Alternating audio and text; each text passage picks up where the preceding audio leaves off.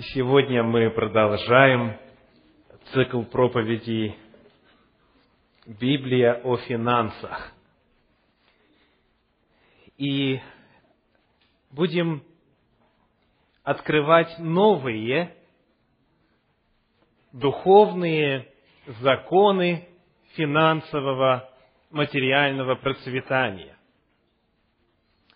И когда мы произносим именно такую формулировку «духовные законы процветания», я буквально могу слышать мысли некоторых из вас вслух. Вы говорите: я думал или думала, что речь будет идти о том, как больше получать денег, а мы уже несколько суббот говорим о том, как больше отдавать денег. Ну что это в конце концов? Десятина. Потом еще закон сеяния. Чем больше отдашь, отдавай, отдавай.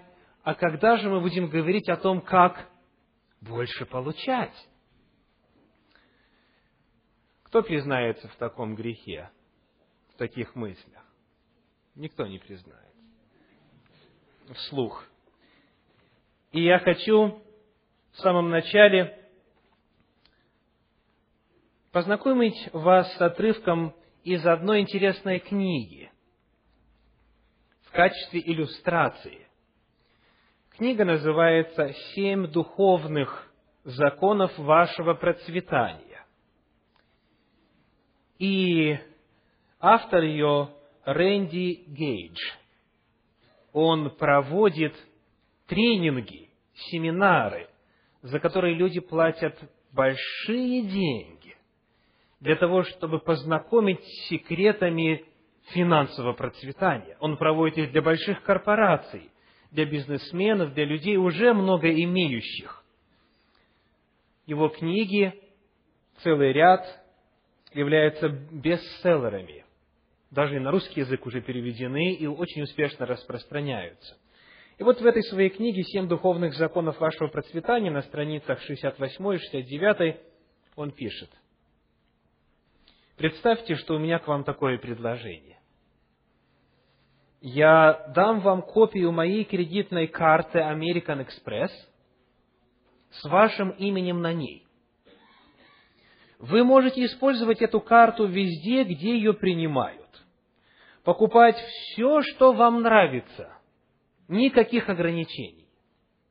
Хотите новый костюм? Пожалуйста. Хотите автомобиль? Замечательно. Даже можете купить дом, если продавец принимает оплату по карте. Вы можете купить все, что угодно, при одном условии. Когда счет будет приходить каждый месяц, вы каждый месяц должны будете платить 10% из собственных денег. Так что покупайте что угодно, но знайте, что от каждого доллара вы платите 10 центов. Разве это много? Разве вы упустите такую возможность?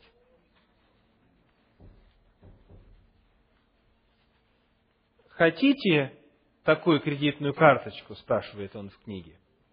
Она у вас уже есть. Это кредитная карта вселенной. Десятина – это духовный закон, берущий свое начало тысячи лет назад. Это просто закон благодарности, источнику духовной поддержки, как то церковь, храм, синагога и тому подобное. Это возвращение Богу 10%. Это отличается от случайного сеяния семян и от благотворительности. Основной принцип десятины – благодарность источнику духовной поддержки. Это также один из законов, который люди с таким трудом принимают. Подумайте по-другому. Вместо того, чтобы думать, что вы отдаете 10% того, что принадлежит вам, представьте, что Бог отдает 90% из того, что принадлежит Ему. немедленно возникает вопрос: 10% от своего изобилия или от своего недостатка? Конечно же, от изобилия, вне зависимости от всех остальных налогов. Мне показалось интересно. Этот человек не основывает свои утверждения на Библии, но он открыл для себя в своей личной финансовой жизни этот духовный закон. Он не пастор, не проповедник, это известный лектор и тренер, что касается финансового процветания и так далее. При исследовании обнаруживается, что принцип десятины намного древнее, чем книга «Бытие». Книга «Бытие» написана когда? Кто знает?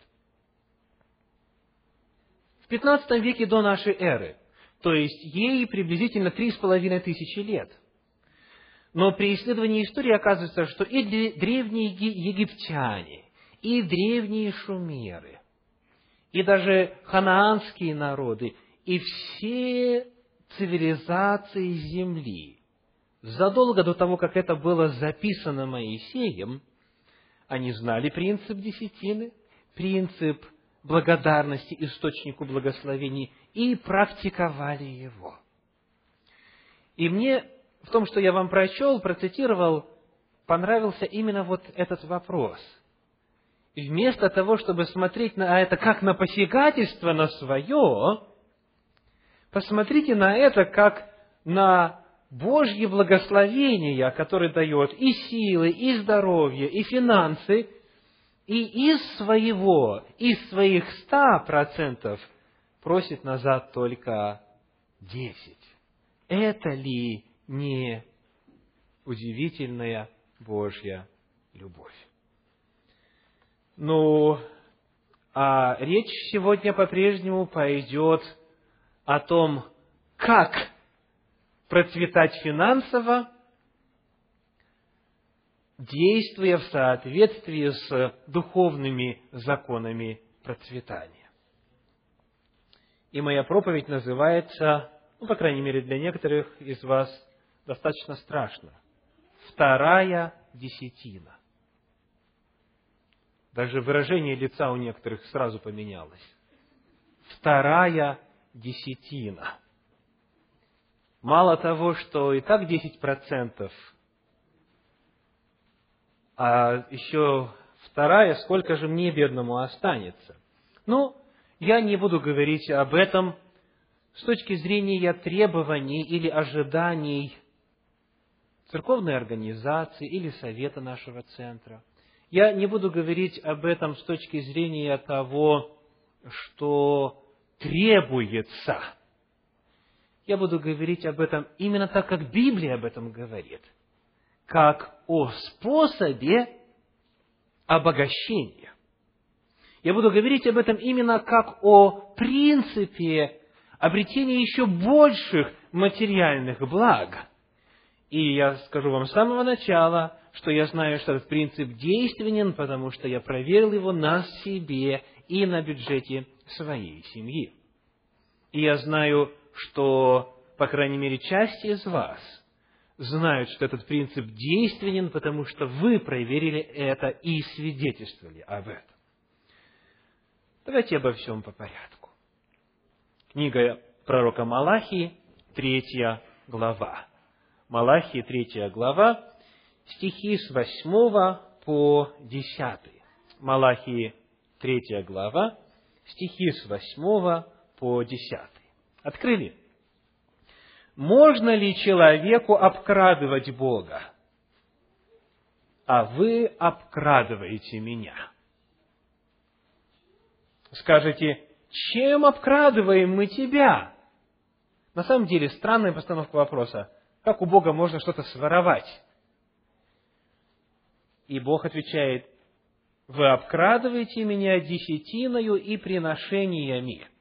Проклятием вы прокляты, потому что вы, весь народ, обкрадываете меня.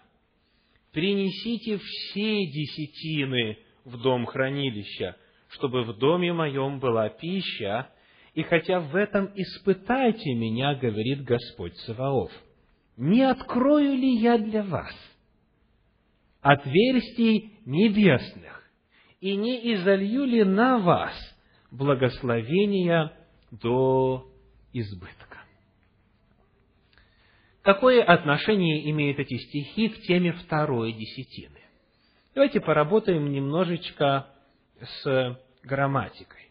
10 стих говорит: «Принесите все десятины». Все в смысле все люди или все в смысле все десятины? Как вы это понимаете? Принесите вы все или принесите все, то есть все десятины? Если вы посмотрите, как эта мысль передается в других переводах, вы увидите, что речь идет именно о десятинах, множественное число. Не принесите все десятину, единственное число. Это само собою, об этом мы уже говорили. Священное Писание говорит: принесите все десятины. Слово «десятина» используется здесь во множественном числе, значит, есть больше, чем одна десятина, минимум 2. «Принесите все десятины в дом хранилища», говорит Господь. Это слово и этот призыв относится не к людям, все люди, а к десятине, все десятины. Более того, в 10 стихе нам необходимо, в 8 необходимо уточнить формулировку, потому что у нас сказано: «Чем обкрадываем мы тебя?» 8 стих. И ответ такой: «Десятиною и приношениями». Приношения в каком числе? В множественном, а десятина в единственном числе. Но фактически оригинал и в 8, и в 10 стихе говорит: «Вы обкрадываете меня десятинами и приношениями». Священное Писание, говоря о десятине, говорит минимум о 2 десятинах. 2 десятины именно в контексте служения Господу, в дом хранилища. Это не касается наших обязательств по поддержке нашего царя и всего прочего, что есть в нашей стране. Это в контексте служения Господу. Принесите все десятины.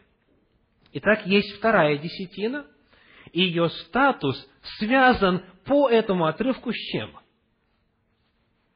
С 2 очень емкими понятиями, непосредственно влияющими на жизнь каждого из нас. Благословение и проклятие. Итак, все мы хотим получить благословение. Всем нам хочется иметь здравую и основательную базу, что касается финансов, здоровья, процветания, благополучия. И Господь говорит: пожалуйста, пожалуйста, принесите и получайте. Это принцип жизни во вселенной. Господь отдает. Он отдал самого себя. Он отдал самое большое, что можно было отдать. И нет ни серебра, ни золота для того, чтобы мы в состоянии были когда-то отплатить Ему. Сам Господь таков, Он отдает. И Он нас этому учит. Он учит закону циркуляции во вселенной. Любовь отдает и взамен получает. Любовь отдает и взамен обретает. И Он говорит: принесите все десятины в дом хранилища и испытайте меня, не открою ли я для вас. И дальше что обещает? Непременно открою. Я для вас запрещу пожирающим истреблять, я сделаю так, что вы будете землею вожделенную, вас будут называть процветающими и так далее. Удивительные благословения обещаны в контексте возвращения Господу десятин, множественное число. А есть ли, в принципе, в Библии вот именно такой термин «вторая десятина»? Здесь мы видим, что есть минимум 2. Есть ли упоминание второй десятины? И ответ знаете какой? Зависит от того, каким переводом вы пользуетесь. Зависит от того, каким переводом вы пользуетесь. Вот о чем идет речь. Давайте посмотрим на книгу Второзакония, 26 главу. Второзаконие, 26 глава, стихи 12 и 13. 26 глава, стихи 12 и 13. «Когда ты отделишь все десятины произведений земли твоей в 3-й год, год десятин, и отдашь левиту, пришельцу, сироте и вдове, чтобы они ели в жилищах твоих и насыщались, тогда скажи пред Господом Богом твоим: я отобрал от дома моего святыню и отдал ее левиту, пришельцу, сироте и вдове по всем повелениям твоим, которые ты заповедал мне. Я не приступил заповедей твоих и не забыл». Странное описание. Десятина вдруг направляется куда? Помимо левитов. Пришельцу, сироте, вдове. Но когда мы с вами исследовали закон десятины, мы выяснили, что она шла исключительно куда? Исключительно левитам, священникам, представителям колена Левиина, на службу их и на проповедь, которую они осуществляли. И нельзя было никуда в иное место ее направлять. Потому появляется вопрос, что за десятина представлена здесь? И вот в одном из переводов Священного Писания, в переводе Ветхого Завета на греческий язык, в Септуагинте, сказано дословно в этом стихе следующее. У нас сказано: «Когда ты отделишь все десятины произведений земли твоей в 3-й год», и здесь уже множественное число, все десятины. И дальше сказано «год десятин». А в Септуагинте дословно говорится так: «Когда ты отделишь все десятины произведений земли твоей» и так далее, вторую десятину, по-гречески, то deuteron, эпидекатон, вторую десятину отдай левиту, пришельцу, вдове и сироте.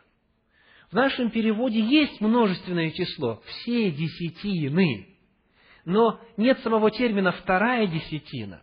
Но когда мы обращаемся к другим переводам, в частности, к Септуагинте, которая, кстати, отражает, как это место понимали в III веке до нашей эры, перед нами фраза, слово в слово, «вторая десятина». Вы знаете, что еще мне довелось обнаружить интересного в этом вопросе? Кто из вас знает, сколько заповедей в Торе? Общее количество? 613. Да? 613. То есть раввины взяли и посчитали все предписания, часть запрещающих, часть повелевающих, и в том числе заповедь номер 473. Заповедь номер 473. Это заповедь о второй десятине.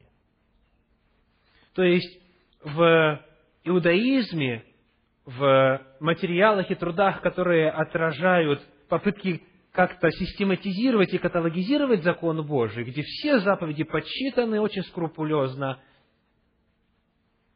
473-я заповедь – это заповедь о второй десятине. То есть, иными словами, я просто хочу показать вам, что это нечто знакомое, уже давным-давно, нечто понимаемое лучше при чтении других переводов. В синодальном переводе, к сожалению, оно не так ясно отражено. Это нечто, чем народ Божий руководствовался всегда, и благодаря этому обретал благословение свыше.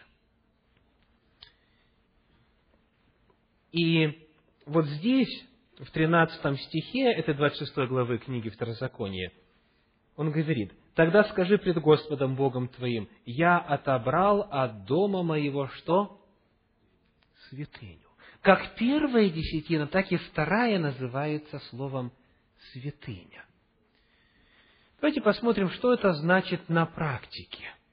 Каким образом это фактически осуществлялось по Божьему установлению. В Вторая книга Паралипоменон, 31 глава, 6 стих. Вторая книга Паралипоменон, 31 глава, 6 стих.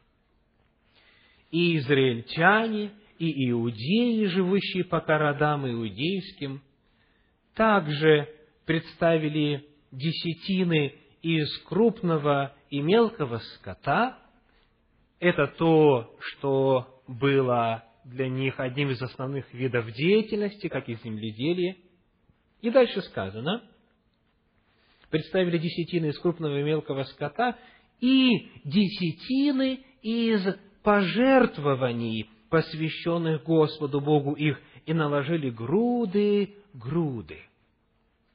Есть первая десятина, в этом случае десятина из мелкого и крупного скота, и второй очень интересный термин – десятина из пожертвований.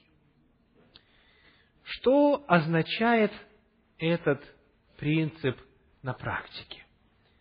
Когда и куда приносилась эта вторая десятина, на что она израсходовалась и каким образом это может касаться нас?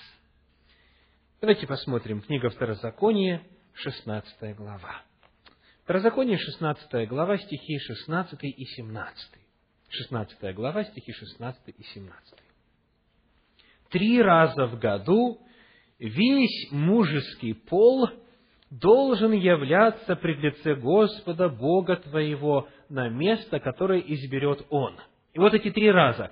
В праздник опресноков, составной частью которого был праздник Пасхи. Дальше, в праздник Седмиц, или Пятидесятницы, на 50-й день. И в праздник Кущей, осенью. И никто не должен являться пред лице Господа с пустыми руками, но каждый с даром в руке своей, смотря по благословению Господа Бога твоего, какое Он дал тебе.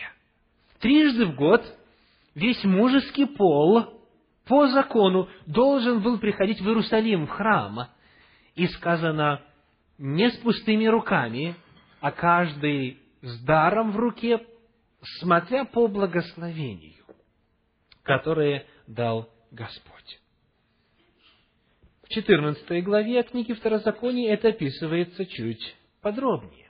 Второзаконие, 14 глава, стихи с 22 по 26. «Отделяй десятину от всего произведения семян твоих, которые приходят с поля твоего каждогодно, и ешь пред Господом Богом твоим». Что? Десятину есть, святыню употреблять самому. Давайте читать дальше. О чем идет речь? «Ешь пред Господом Богом твоим на том месте, которое изберет Он, чтобы пребывать имени Его там. Десятину хлеба твоего, вина твоего и елея твоего, и первенцев крупного скота твоего и мелкого скота твоего, дабы ты научился бояться Господа Бога твоего во все дни. Если же длинна будет для тебя дорога, так что ты не можешь нести всего того, что поле принесло и что скот принес». Представьте, с севера, с колена Дана, проделать путешествие в Иерусалим на юг. Это не ближний свет. То, сказано, и ты не можешь нести сего, потому что далеко от тебя то место, которое изберет Господь Бог твой, чтобы положить там имя свое, и Господь Бог твой благословил тебя, то променяй это на серебро, и возьми серебро в руку твою, и приходи на место, которое изберет Господь Бог твой, и покупай на серебро сие всего, чего пожелает душа твоя, волов, овец, вина, секера, и всего, чего потребует от тебя душа твоя, и ешь там пред Господом Богом твоим, и веселись ты и семейство твое». Итак, описывается десятина, которую нужно было нести куда? В Иерусалим. Нести когда? На эти 3 праздника. 3 раза в год каждый представитель мужеского пола должен приходить Ну и, конечно, они, как правило, брали с собой всю семью. Потому что говорится, ты и семейство твое, когда будете там, в Иерусалиме. Итак, это десятина, которая приносилась прямо в храм, точнее, прямо в храм, в Иерусалим, и она по механизму возвращения, по механизму принесения отличалась от первой десятины. Кто помнит, куда первая десятина приносилась? А куда именно? В синагогу. И синагога, она поступала куда? В города левитов. 48 городов левитов по всей территории Израиля. И синагоги, где она просто собиралась, она полностью, во всем объеме, полная сумма передавалась в город левитов. И мы читали соответствующие места Священного Писания, которые это предписывают. И потом уже левиты оставляли себе 90%, 10% передавали священникам, и вот таким образом совершалось служение во храме и проповедническое служение. То есть, ту десятину никто не нес в Иерусалим, ту десятину приносили и возвращали по месту, в синагогу и в ближайший город левитов. А эта десятина, ее приносили с собою, и часть ее, по крайней мере, использовали то, что странно звучит, на самого себя. Ешь, пей и веселись во время этих 3 праздников Господних. Эта десятина была предназначена, чтобы обеспечить возможность участия в богослужениях в Иерусалиме. Дальше, стихи 28 и 29 говорит, это же 14 главы книги Второзакония, «По прошествии же 3 лет отделяй все десятины произведений твоих в тот год и клади сие в жилищах твоих.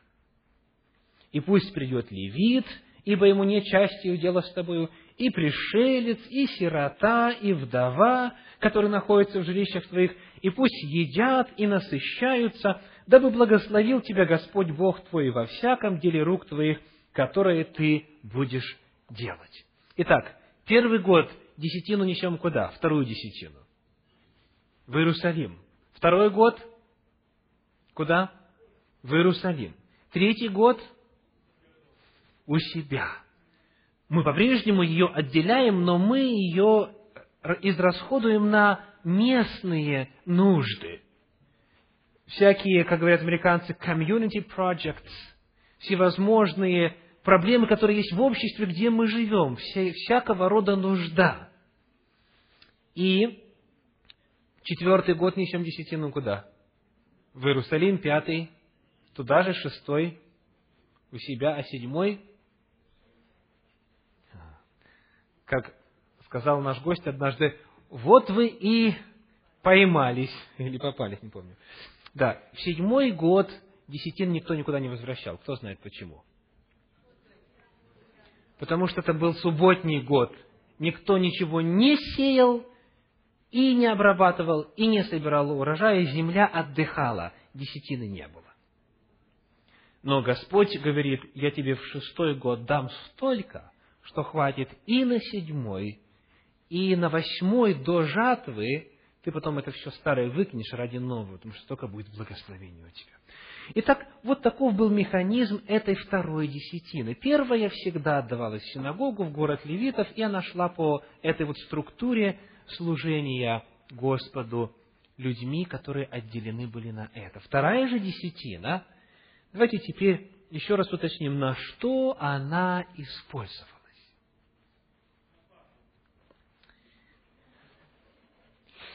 Значит, первое мы уже выяснили. На то, чтобы поучаствовать в праздниках Господних. На то, чтобы были деньги на путешествие. Представьте, это много дней пути для некоторых. Так? Нужны деньги на передвижение, на еду. Нужны деньги на пребывание там, в гостинице. Или, на худой конец, хотя бы арендовать кусок земли, на который свой шатер разбить. Нужны деньги на то, чтобы... И представьте, например, праздник Кущи, это 7 дней. Дорога туда, дорога назад, плюс время там. Что употреблять в пищу? То есть, во-первых, на все, что касается возможности выполнить закон. То есть, для того, чтобы человек был в состоянии пойти, ему нужны деньги. Тем более, что он в это время не работал, естественно. Он на праздник опресноков приходил, значит, тоже на 7 дней. Вот, плюс дорога туда и сюда. И потому эта вторая десятина использовалась, во-первых, на обеспечении возможности участия в богослужении. Плюс к этому еще и необходимы были жертвы. Человек каждый за себя мог приносить мирную жертву или иные виды жертв, которые были связаны с процессом служения в контексте праздников Господних. И вот на все эти нужды использовалась вторая десятина. Приведем одну иллюстрацию того, как это происходило из первой книги Царств, 1 главы. Первая книга Царств, 1 глава. Стихи с 1 по 7 в начале. 1 Царств, 1 глава, стихи с 1 по 7. «Был один человек из Рамафаим-Цофима с горы Ефремовой. Имя ему Елкана, сын Иерахама, сына Илия, сына Тоху, сына Цуфа, ефрафянин. У него были 2 жены. Имя одной Анна, а имя другой Финанна. У Финанны были дети, а у Анны же не было детей. И ходил этот человек из города своего в положенные дни поклоняться и приносить жертву Господу Саваофу в Силом. Там были Илий и 2 сына его, Офни и Финиес, священниками Господа». То есть до того, как Иерусалим стал духовным религиозным центром. В тот день, когда Елкана приносил жертву, давал Финане, жене своей, и всем сыновьям ее и дочерям ее части. Давал всем части. Анне же давал часть особую, ибо любил Анну, хотя Господь заключил чрево ее. Соперница ее сильно огорчала ее, побуждая ее к ропоту на то, что Господь заключил чрево ее. Так бывало каждый год, когда ходила она в дом Господень. Та огорчала ее, а эта плакала и не ела. Как раз вот здесь описание того, каким образом исполнялся принцип второй десятины. Человек со своим семейством приходил и приносил жертвы, которые считал нужным, которые были предписаны законом Господним, и он раздавал сыновьям своим, женам своим части, подарки. То есть это было нечто, что можно было использовать во время этих особых дней и праздников. 9 стих. «И встала Анна после того, как они ели и пили в Силоме». Вот это как раз описание того, что происходило во время праздников Господних. И 21 стих. «И пошел муж ее Елкана и все семейство его совершить годичную жертву Господу и обеты свои». 22. «Анна же пошла, сказав мужу своему». Анна же не пошла, сказав мужу своему: «Когда младенец отнят будет от груди и подрастет, тогда я пойду», и так далее. Итак, вот таким образом осуществлялась первая цель второй десятины. Давайте повторим, какова эта цель. Она давала возможность участия в богослужениях, предписанных законом. Вторая цель второй десятины. Книга Второзаконие, 14 глава, 27 стих. Второзаконие, 14 глава, 27 стих. Здесь, когда описывается вторая десятина, мы все стихи с вами с 22 по 29 прочитали, кроме 27. И он говорит: «И левита, который в жилищах твоих, не оставь, ибо нет ему части и удела с тобою».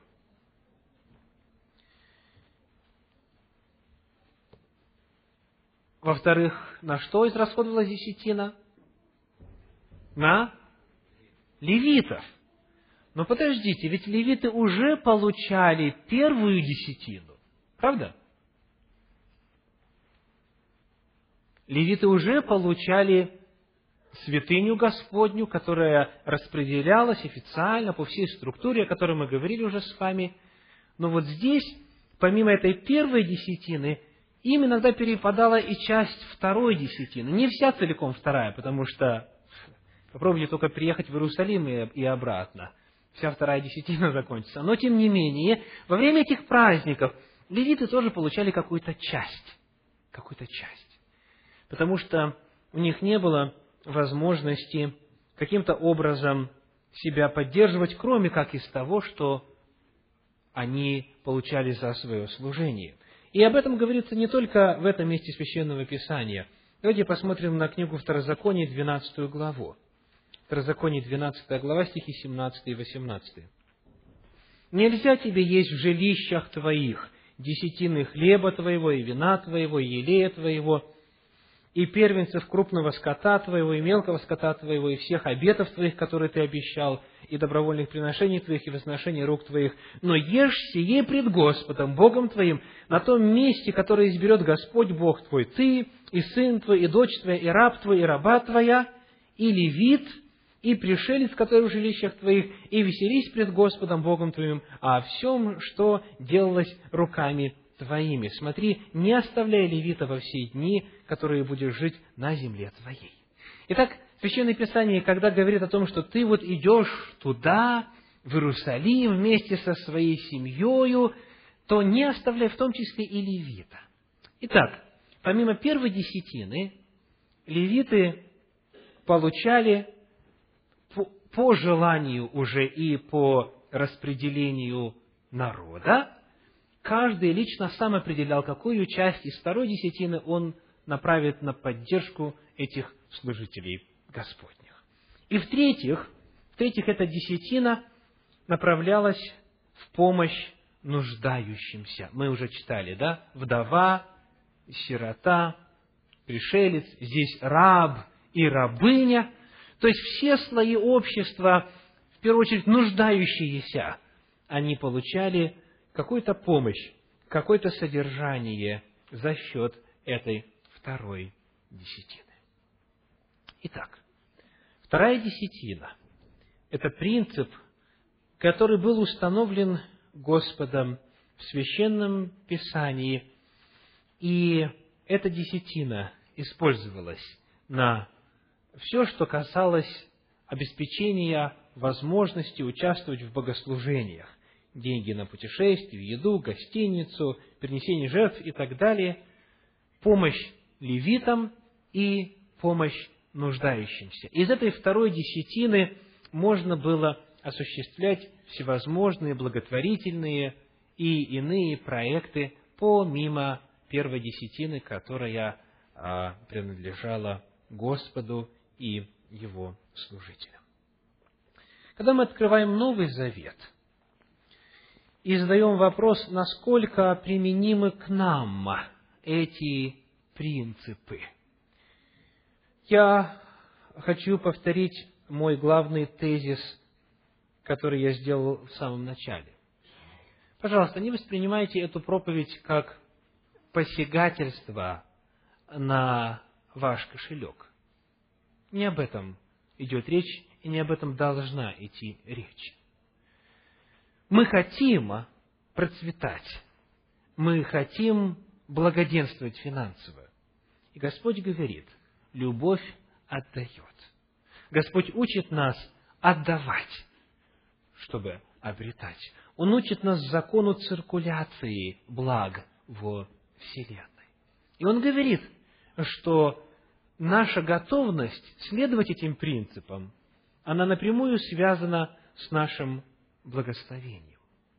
Потому вместо того, чтобы рассматривать это как долг, смотрите на это как на еще один золотой ключик, которым открывается сокровищница Божьих благословений. Именно так это и должно быть. Потому что в противном случае, даже если кто-то дает 2 десятины, или 3 десятины, или 5 десятин, но отдает это с очень тяжелым сердцем, отдает это ворча, Отдает это, подсчитывая, сколько эти деньги принесли бы ему в дивидендах, если бы он вложил их в бизнес, или в ценные бумаги, или во что-нибудь иное, то благословения не будет. Об этом мы говорили в прошлый раз. Каждый давай как? Каждый уделяй как? Как? Доброхотно. Отдавай с радостью. Если кто принимает решение, пусть это будет его личное решение, без принуждения. Об этом мы читали во втором послании к Коринфянам в 9 главе. 2 Коринфянам, 9 глава, стих 7. «Каждый уделяй по расположению сердца». Слово «расположение» переводится в других переводах как «решение». По решению сердца, по тому, как человек определил. И дальше сказано, не с огорчением и не с принуждением, а с радостью. Потому, если человек не может делать это с радостью, лучше не делать. Потому что, если мы говорим о законах процветания, и мы понимаем, что есть взаимосвязь во вселенной между нашей жертвенностью и Божьей способностью нас благословлять, то мы должны знать, что если это делается с огорчением, с принуждением, то не будет благословения. Потому на самом деле финансы будут страдать, и состояние человека материальное будет все больше и больше ухудшаться. Сегодня, раскрывая этот принцип, я исхожу из того, что наше пожертвование, наша часть в распространении дела Божия, в обеспечении возможности нашего участия в богослужениях, чтобы арендовать это помещение, чтобы приобрести видеоаппаратуру, чтобы быть в состоянии поддерживать радиопрограммы, чтобы быть в состоянии финансово помогать за пределами нашей страны, осуществлять какие-то проекты и так далее. Для того, чтобы нам быть в состоянии это делать. Господь говорит, есть вот такой принцип, есть такой духовный закон, который говорит о том, что наше пожертвование и участие в благотворительности должно быть систематично, а не подвержено нашим эмоциям. И об этом говорит Новый Завет. 1 Коринфянам 16 глава. 1 Коринфянам 16 глава, первые 3 стиха. 16 глава, первые 3 стиха.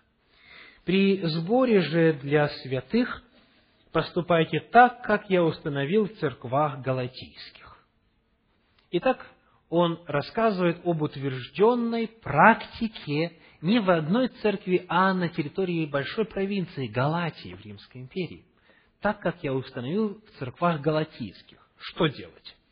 В первый день недели каждый из вас пусть отлагает у себя и сберегает, сколько позволит ему состояние, чтобы не делать сборов, когда я приду. Когда же приду, то которых вы изберете, тех отправлю с письмами для доставления вашего подаяния в Иерусалим. Мы уже говорили с вами о церковной структуре финансовой в первом веке. Иерусалим был финансовым центром. И вот апостол Павел говорит, каждый из вас у себя дома, в первый день недели, в начале недели, отлагайте то, что вы считаете нужным. И есть ли сбор или нет сбора, приехал евангелист с Чукотки со слезами или не приехал? Приехал ли человек, который умеет выбивать деньги из собрания, или не приехал? Пустил слезу или не пустил слезу? У каждого из вас, и исходя из пропорций, сколько позволит состояние, зная библейские принципы, вы определяете эту сумму. Даже если не удалось пойти на богослужение, даже если собрание отменено, на уровне семьи, на уровне личных финансов, отделяйте, говорит он, и когда будет нужда, или когда будет возможность, когда я приду, то все это, что было накоплено и сбережено, мы что сделаем? Мы соберем и переправим. Новый Завет учит нас систематичности, планированию этих пожертвований. Потому что на практике бывает как? Если выступающий и говорящий о финансах говорит спокойно, так, как говорится, может быть, не очень эмоционально, не пытается задеть нас за живое и показать какую-то острую нужду, дадим так, чтобы отвязались. А если это и со слайдами, и с иллюстрациями, и видны глаза этого голодного ребенка, на которого мы сейчас собираем, выну и отдам 3 своих зарплаты, к примеру. Это неразумно. Потому что есть очень много нужд, дорогие братья и сестры. Есть очень много проблем в этом мире. Мы не сможем все их решить. Но если мы верны принципу второй десятины, то у нас всегда будет что-то, что мы могли бы сделать, чтобы помочь той или иной ситуации. И уже мы принимаем решение. Вы обратили внимание, да, первая часть для поддержки служения, вот именно обеспечение нашей возможности участия в богослужении. Но потом, что касается помощи левитам, сверх того, что им начисляют, так сказать, что касается помощи бедным, нуждающимся и так далее, все это мы решаем, мы распределяем, кто и сколько получит. Но для того, чтобы иметь что распределять, нам необходима вот эта база, необходима вот эта основа. Наша сумма должна зависеть не от эмоций, а от Божьего принципа. И в Новом Завете принцип планирования и последовательности в этом служении явлен очень ясно и открыто. Итак, Малахии, 3 глава, стихи с 10 по 12. Малахии, 3 глава, стихи с 10 по 12. «Принесите все десятины в дом хранилища, чтобы в доме моем была пища. И хотя в этом испытайте меня, говорит Господь Саваоф, не открою ли я для вас отверстий небесных, и не изолью ли на вас благословения до избытка? Я для вас запрещу пожирающим истреблять у вас плоды земные, и виноградная лоза на поле у вас не лишится плодов своих, говорит Господь Саваоф. И блаженными называть будут вас все народы, потому что вы будете землею вожделенной, говорит Господь Саваоф». Это обетование, благословение. И теперь вопрос. Я уже говорил о том, что я и моя семья возвращаем Господу вторую десятину. Говорил я в начале проповеди? Говорил. Аллилуйя, чтобы мне не забыть. То есть, мы знаем, что Господь благ. Мы испытали на себе действие этого духовного закона. И вот вопрос к вам. В книге Псалтирь, в 32 главе, 9 стихе говорится так. «Он сказал, и сделалось. Он повелел, и явилось». О ком идет речь? О Боге. Бог сказал, и сделалось. Бог повелел, и материализовалось. Вы верите в силу Божьего Слова? Как-то неуверенно звучит. Вы, наверное, чувствуете, к чему это все ведет. Давайте из Нового Завета почитаем, кто Ветхий Завет отвергает. Евреям 4 глава, 12 стих. Евреям 4:12. «Ибо Слово Божье какое? Живо и действенно». Вы верите в это? Ибо по Новому Завету верим. Аллилуйя. Слово Божье живо и действенно. Он сказал, и сделалось. Дорогие собратья, Он сказал, что если мы принесем все десятины в дом хранилища, если мы посвятим их на цели и нужды, которые Он установил, то Он что сделает? Он останется верным, и Он благословит, и до избытка будет больше, чем нужно. И потому сегодня вопрос звучит так. Кто этому верит? Кто этому верит? Это не будет это не будет вопросом членства в Центре Духовного Просвещения. Кстати, вы знаете, что вопросы членства вообще никак не связаны с финансами. Это личный вопрос взаимоотношений человека с Господом и личный опыт Его благословения. И я знаю лично некоторых из вас, потому что мы говорили на эту тему, кто поверил однажды в это слово и испытал его. Кто из вас хотел бы поделиться очень коротко этим опытом?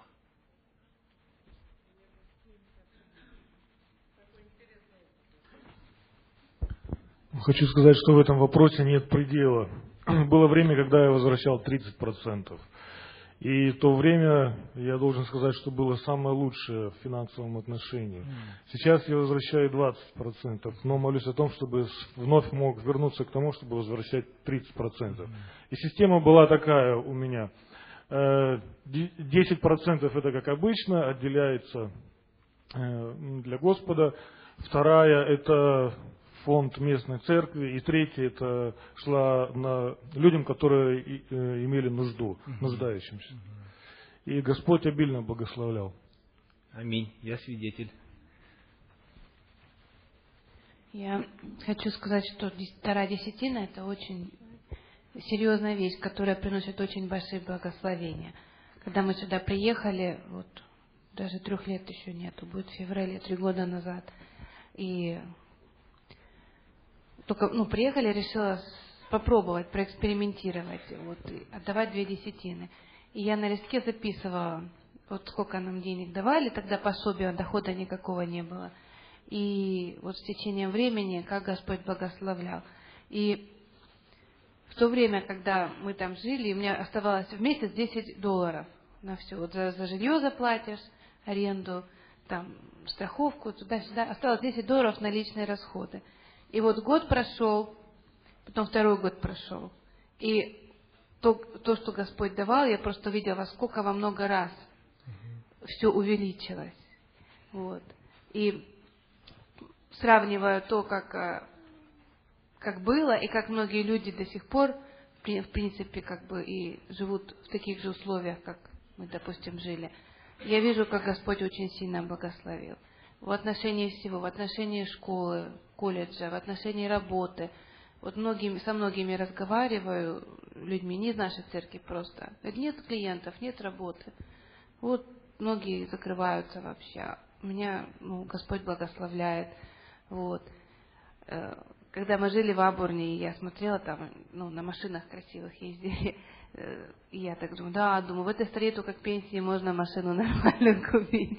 Для меня это казалось чем-то очень недоступным. Сейчас у меня есть нормальная машина, Господь благословил. И многие вещи, которые мне казались тогда вообще недоступными, они стали реальностью через 2-3 года. Причем, что многие люди здесь местные, кто живет в этой стране, родились здесь, не всегда имеют эти самые вещи, которые, допустим, сейчас у меня есть. Поэтому попробуйте, это действительно очень помогает.